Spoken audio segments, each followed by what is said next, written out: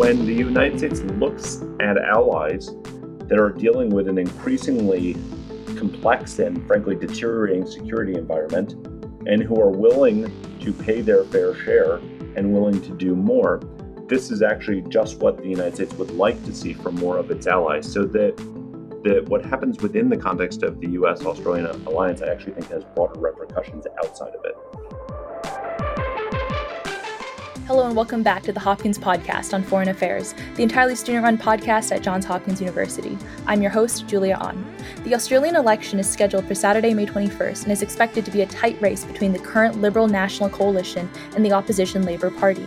This election occurs in the 70th year of the U.S.-Australia alliance, and in a moment in which headlines are inundated by the war in Ukraine, news of China's aggression in the South Pacific, and differing expectations over how the American-Australian and wider alliances will evolve. In this episode, we'll examine the foreign policy implications of Australia's upcoming election, including what the recent China-Solomon Islands Security Agreement and the unfolding war in Ukraine could mean for Australian national security. And in particular, we'll explore the candidates' approaches to navigating Australia's alliances and its relationship with a more aggressive China. Joining me on the podcast is Dr. Charles Edel. Dr. Edel is the inaugural Australia Chair and a Senior Advisor at the Center for Strategic and International Studies. Prior to that, Dr. Edel served on the U.S. Secretary of State's policy planning staff from 2015 to 2017, where he advised the Secretary of State on political and security issues in the Indo-Pacific region. We hope you enjoyed today's episode of the Hopkins Podcast on Foreign Affairs.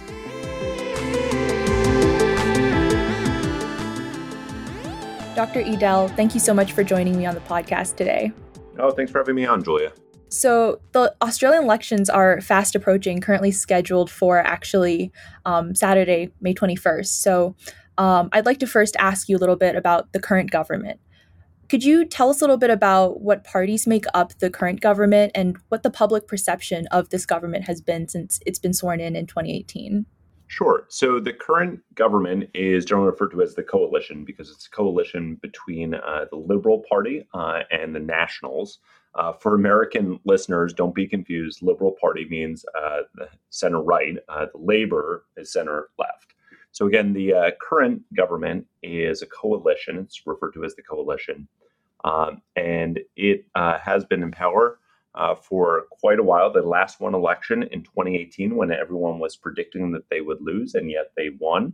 The current perception, if you use polling as an indication, has been down.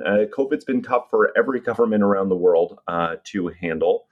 They've made it through. They made it through much better than other countries. But I think, the mood towards incumbents is not as favorable as it once was. What we're seeing very interestingly is national security and foreign policy have also come into this election in a way that they haven't in almost any Australian election since the early 2000s. But at this point, again, this is going to be a hotly contested election. It's really hard to predict who's going to come out on top here. But it's really become something of a referendum on Scott Morrison, the leader of the government's character and on his government at this point. And with that being said, how have the elections been shaping up thus far? And who are the key candidates and parties in the election? Yeah, the way that it's been shaping up thus far, Australians track this very closely. So they put out weekly polls, every single week, election time or not, about which party is ahead, which one has more favorable ratings from the average Australian. And we've now seen that Labour, the opposition, that's again center-left, has been leading in the polls for more than a year at this point. Now, their election season is short. It's only 6 weeks this time around. And we've seen some kind of variation within the lead that Labour's had. As soon as the election gun went off, there were some stumbles out the gate by Anthony Albanese, who's the leader of the opposition, and that lead shrunk. Then the Solomon Islands issue came around, and that lead grew. So we've seen it kind of going back and forth at this point. But Julia, you had asked me about the key figures here. So leading the government is Scott Morrison, who has been leader since 2018, served in a bunch of cabinet roles prior to that. From a foreign policy and national security perspective, where, it's also worth noting their foreign minister, Marise Payne, the defense secretary, Defense Minister, rather, Peter Dutton. When we kind of flip to the other side on labor, Anthony Albanese, a longtime political operator, a man of the left, is the leader. We have Penny Wong as the shadow foreign policy spokesperson in Australian politics, right? A spokesperson means if they win government, she would become the foreign minister. And a bit unclear who would hold the defense portfolio. It's probably going to be Richard Marles, who has had that role before, that portfolio. He's currently the deputy leader, not holding the defense portfolio, but odds are he would probably take that portfolio himself. Got it. And with a lot happening in the world this year, from the war being fought in Ukraine to AUKUS, which was new from last year, and a receding global pandemic, what have been the key foreign policy issues in this election? And do the candidates differ a lot on these issues? So, interestingly, I mean, traditionally, foreign policy, has not been a major issue. It's one that people like me, people who follow this stuff carefully, think about, but probably is really in the background for most voters. That's different this time around. That's different both because the nature of the Australia-China debate has become so intense over the last couple of years, and especially in the aftermath of the multiple kind of economically coercive moves that China took towards Australia. Almost every Australian is tracking on this, so it's entered in that way. It's also entered in a way because of what's been going on in the Pacific, and even over the last couple of weeks in the Solomon Islands, the potential for there to have been a China Solomon Islands security agreement signed. So at this point, foreign policy broadly defined, I mean, you mentioned Ukraine too, is on the minds of voters. The pitch that the different parties have been making is that this is generally favorable terrain for the conservatives, for center rights, as indeed it generally is around the world, or at least that is the perception. So Labor has been at pains to stress that there really is no differences between the parties, that there might be rhetorical differences. You might hear the government accusing them of going soft on China or not being true supporters of the American-Australian alliance. But if you look at all the substantive issues, AUKUS, Quad, kind of a bigger role in Asia, there's actually not a huge amount of daylight between the two parties. And I think that the biggest difference that we'd probably see is that, both rhetorically and in tone, there is difference, but substantively, they're quite close together on most of the major issues. The debate seems to be framed around both in national security, but much broader as well. Not who's right, but who's more competent and who's going to be a better executor in kind of pulling off the foreign policy that they need. Gotcha. And I wanted to key in a little bit more on that China Solomon Islands security agreement you just mentioned. I know in the past month, I've heard a lot of chatter about what this agreement could mean for increased Chinese military presence and aggression in the region. And I guess, first of all, for listeners who may have not heard about the Solomon Islands until this came up, could you first talk about how this deal happened and what exactly is the significance of the Solomon Islands to Australia, but maybe also to Australia's allies? Sure. So Solomon Islands, which is, islands, plural, there are like 900 of them in the archipelagic formulations. It's about, 1,800 miles to the north west of Australia. Really important for their security. Every government of every stripe, this is almost an existential, issue for them about not having a hostile power setting up on their northern approaches. Because as every Australian security official will tell you, the last time that happened was 1942, 1943, when the Japanese were moving southwards and were only pushed back at both the Battle of the Coral Sea and then on the Battle of Guadalcanal. And the prospect of having a hostile, or we should say potentially a hostile power there, is really troubling for Australians. And the fact that it has the potential to put them at greater risk, interfere with their shipping, muck around in the internal politics of the Pacific Islands themselves. So this is something that they're quite concerned about, and this has sprung up periodically before this point, too, before the last couple of weeks, as the Chinese started to make moves in Vanuatu, in Papua New Guinea, and elsewhere. But they hadn't actually found fertile ground to have something go off. And what's happened over the past couple of weeks, Julia, is that a draft security agreement leaked. We'd never seen the real thing between Honiara and Beijing. That would do at least two things, assuming the draft is correct. And I say assuming because the Solomon Islands has confirmed that indeed they are in negotiations, but they will not say what is in the security pact because the Chinese will not let them, which is troubling in and of itself. But in this draft agreement, there are two things that are causing, I think, the greatest amounts of concern.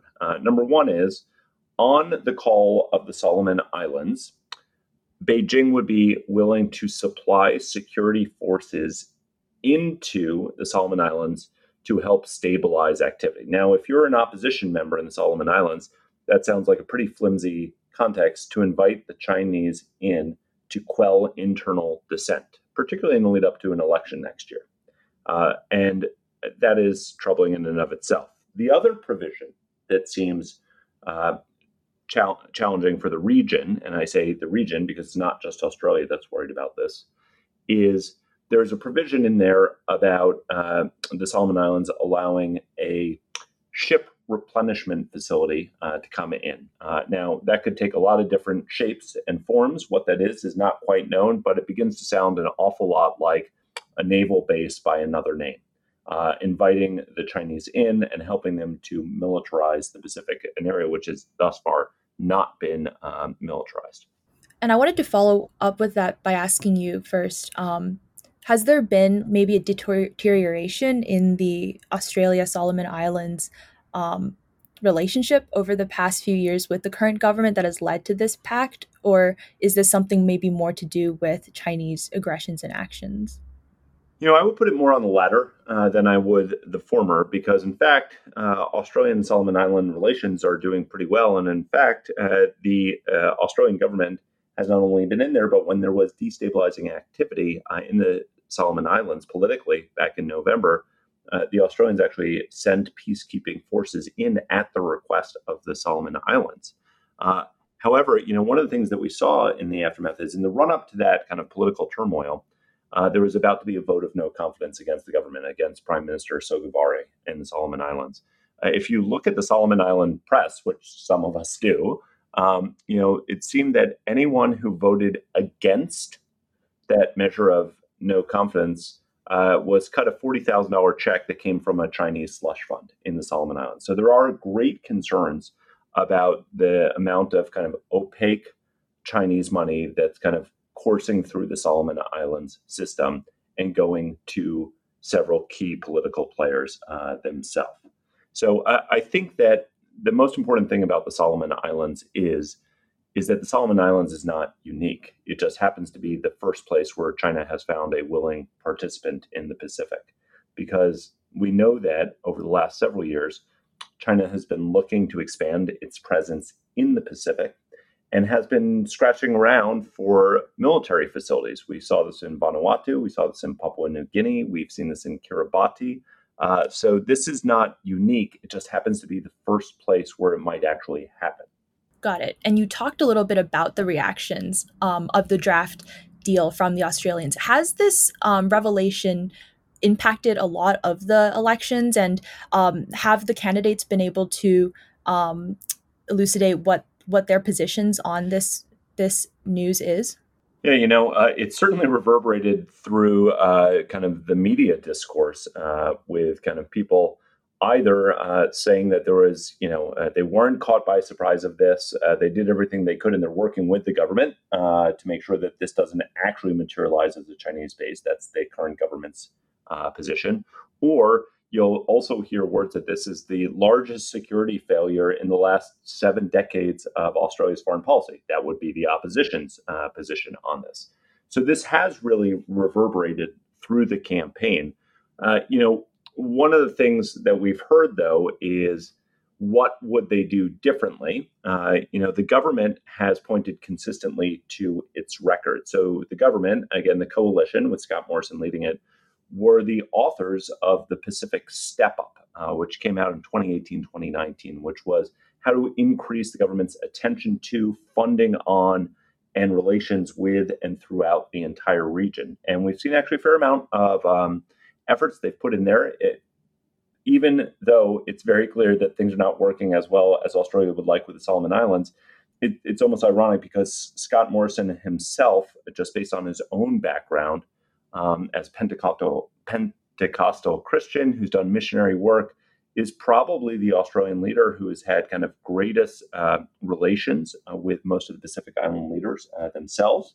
That's the government's proposition. Labor, I think, obviously sensing that there's a real political issue at play here, but also as an attempt to define how they can differentiate themselves from the current government, after this was announced, came out with a seven-part policy, really, of what they would do differently in the Pacific. And that ranges from putting funding into broadcast into the region. The government had kind of rolled back funding for that, to creating kind of special defense partnerships with some of the leaders and the military officers in the Pacific Islands, to increasing aid and investment. So you can see that both sides can claim that they have something to offer here. What I think is really interesting zooming out is, regardless of campaign rhetoric, in the aftermath of the campaign, the security situation really has shifted. And so I do think we're going to be in a moment where whoever takes government come May 22nd will be in a position to really have to rethink what is most likely to have a favorable outcome throughout the Pacific. Right. And more broadly, especially with the aggression, AUKUS from last year, and even speculations of what Beijing's response to Russia's invasion in Ukraine might be, it does seem like a lot of Australia's foreign policy revolves around China. So could you expand a little bit on what you just talked about, maybe on specifically what each party's stance is when it comes to dealing with China more broadly, and how do they envision the U.S.-Australia alliance and alliances with Japan and other nations developing in the coming years? Yeah, those are great questions, Julia. Let me take the first part first, and then we'll kind of expand from there about kind of how do both parties see their relationships with China. And I think the short answer is fraught. And in fact, in a parliamentary system, you don't only get debates between the leaders; you get debates between the foreign minister and the shadow foreign minister, which just happened yesterday.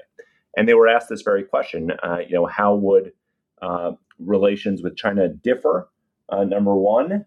And who is the onus on to make the relationship between China and Australia better? Is it on China or is it on Australia? And what more or less both of them said was the onus is on China. Australia has made its own decisions about making sure that it was not going to let Huawei into its 5G architecture and kind of beefing up its foreign interference laws to make sure that there is no outside cash coming into Australian domestic politics. On increasing the amount of screening of foreign investment coming into the country, and on kind of boosting their defense capabilities with AUKUS, but on a whole range of different things that they've made investments on. And there actually is no daylight between the two parties, at least rhetorically, on those. And I think that's simply because, if for no other reason, Australia's coercion by China, or I should say rather Beijing's coercion of Australia, has become so intense and so noticeable over the past several years. There really is no space for a major Australian political party to say, think, or do otherwise. And so therefore, the line that we're hearing from both sides is what's changed in the relationship is not Australia, it's China. Under Xi Jinping, China has become both much more domestically repressive and externally aggressive. And so therefore, Australia has had to change the suite of policies that it has. So in regards to China policy, I think rhetorically, they're both synced up pretty closely there. The secondary part of your question, Julia, what does this mean for Australia's relationship with the United States and then separately with the rest of the region? And I think what we're seeing emerging from Australia is a desire to double down on the US Australia alliance, both to make sure that the United States is pulled into the region more than it might otherwise be, but also because there's a recognition that security in the region has deteriorated and they need a much more broader set of policies between the US and Australia.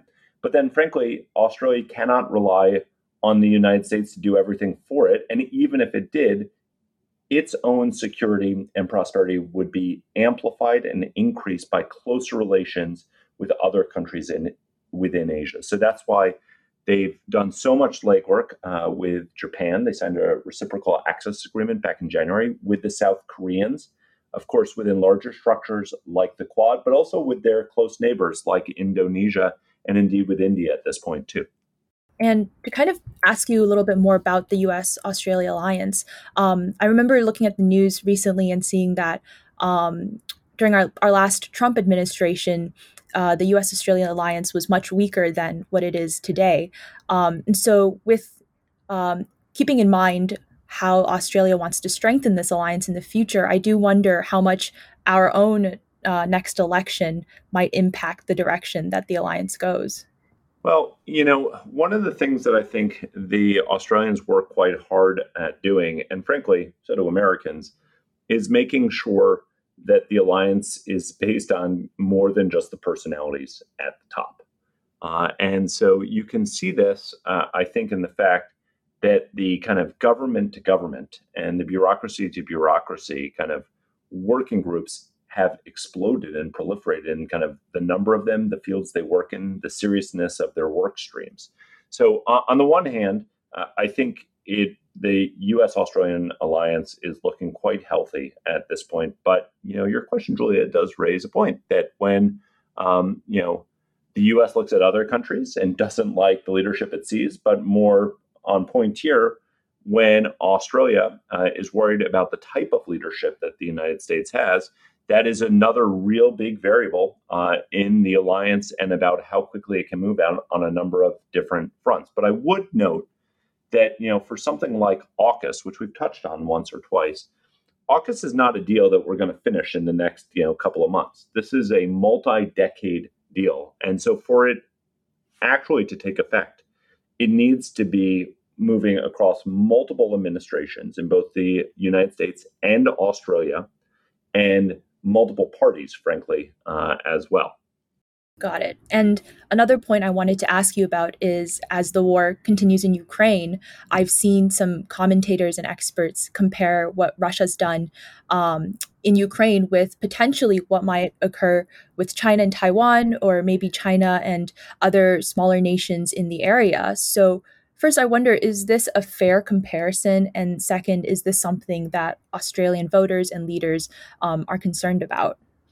Yes and no. On your first question, it's not a fair comparison, right? They're very different situations. One is a land invasion route, the other would be across water. One was already more isolated from the global economy than China is interwoven into all the calculations of our allies in ways that was not true for Russia. So these are quite different situations. Even a third one we might point to in terms of the battle readiness. The Russians have been fighting for quite a while. The Chinese military is largely untested. These are totally incomparable situations, except for the fact that they're not really. Because the question arises, what happens when a large power decides that it wants to wage a war of aggression against a smaller power, and what does the rest of the world do? And so the conversation that's developed around the invasion of Ukraine in the Indo-Pacific region is explicitly invoking this analogy. And in fact, Prime Minister Kishida of Japan has said that this is in some cases a test case for us to see how well we respond to wars of aggression. And, while we are watching what's happening unfold in Ukraine, President Zelensky addressed the Australian Parliament, and he was totally explicit about this point, saying that we are a country very far away from you, and you might think that we are far, but we are battling for your freedom and about whether or not acts of aggression against sovereign countries will be allowed to stand, and that has immediate resonance in your neck of the woods. So people are very much thinking about that in Australia and what it means for that, independent of what Australia can and should do for Ukraine. And it has done a fair amount at this point, too. And quick follow-up, have the candidates and leaders differed much on this topic, or is it similar to other foreign policy issues that we discussed earlier where there's not much daylight between the two sides? There's not that much daylight, but there's also a fair amount of ambiguity, if that statement makes sense, because there's not much daylight in the fact that both sides have absolutely universally condemned what has happened in Ukraine and the act of aggression by Russia. But when we actually ask the analogy and the metaphor about what does this mean for Australian policy on Taiwan, that part is TBD. Neither party has said explicitly what its policy is, which makes total sense. The United States has not said explicitly what its policy is. There are certain political figures who have said that Australia would absolutely categorically defend Taiwan, but this is not official government nor official opposition line yet. So again, I don't think there's that much daylight between them, but we don't, in fact, know what it is that the governments would do specifically on a Taiwan contingency. And finally, as the US and Australia do strengthen their alliance in the future and adversaries like China grow stronger, it seems like Australian policies and future elections will become increasingly more relevant to us in the United States. So question for you is, what should Americans and other international observers be paying the closest attention to in Australia in the coming months, but also in the coming years? Well, Australia is such an important partner and has become even more so for the United States, both globally, but specifically in the Indo-Pacific arena. In fact, Kurt Campbell at the White House, I believe, said that it is inconceivable that there's anything that the United States would be doing in the Indo-Pacific that would not be done jointly with the Australians. So American security in the most important part of the world is intimately tied up with our relationship with Australia. Our deterrence balance of power question is intimately tied up with how quickly AUKUS comes online and whether or not that changes the calculations of various players in the region. But I think, Julia, to your question about why should Americans be paying attention, the most interesting question here is, how do not giant powers, not the United States, not Russia, not China, but how does a middle-sized power that is coerced by China fall?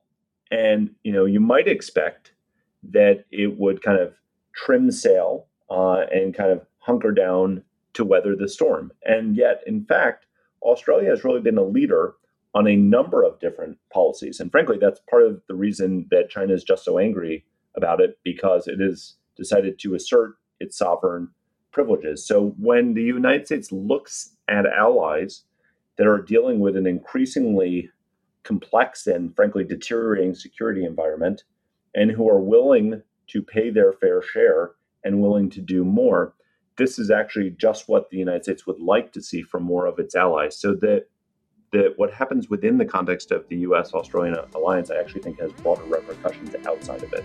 Dr. Edel, thank you so much for joining me today on the podcast. Thanks for having me on, Julia.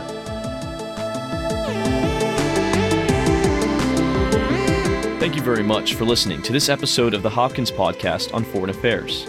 We hope you enjoyed it. We would like to say thank you to the International Studies Program at Johns Hopkins University and the SNF Agora Institute at Johns Hopkins University for making this episode possible.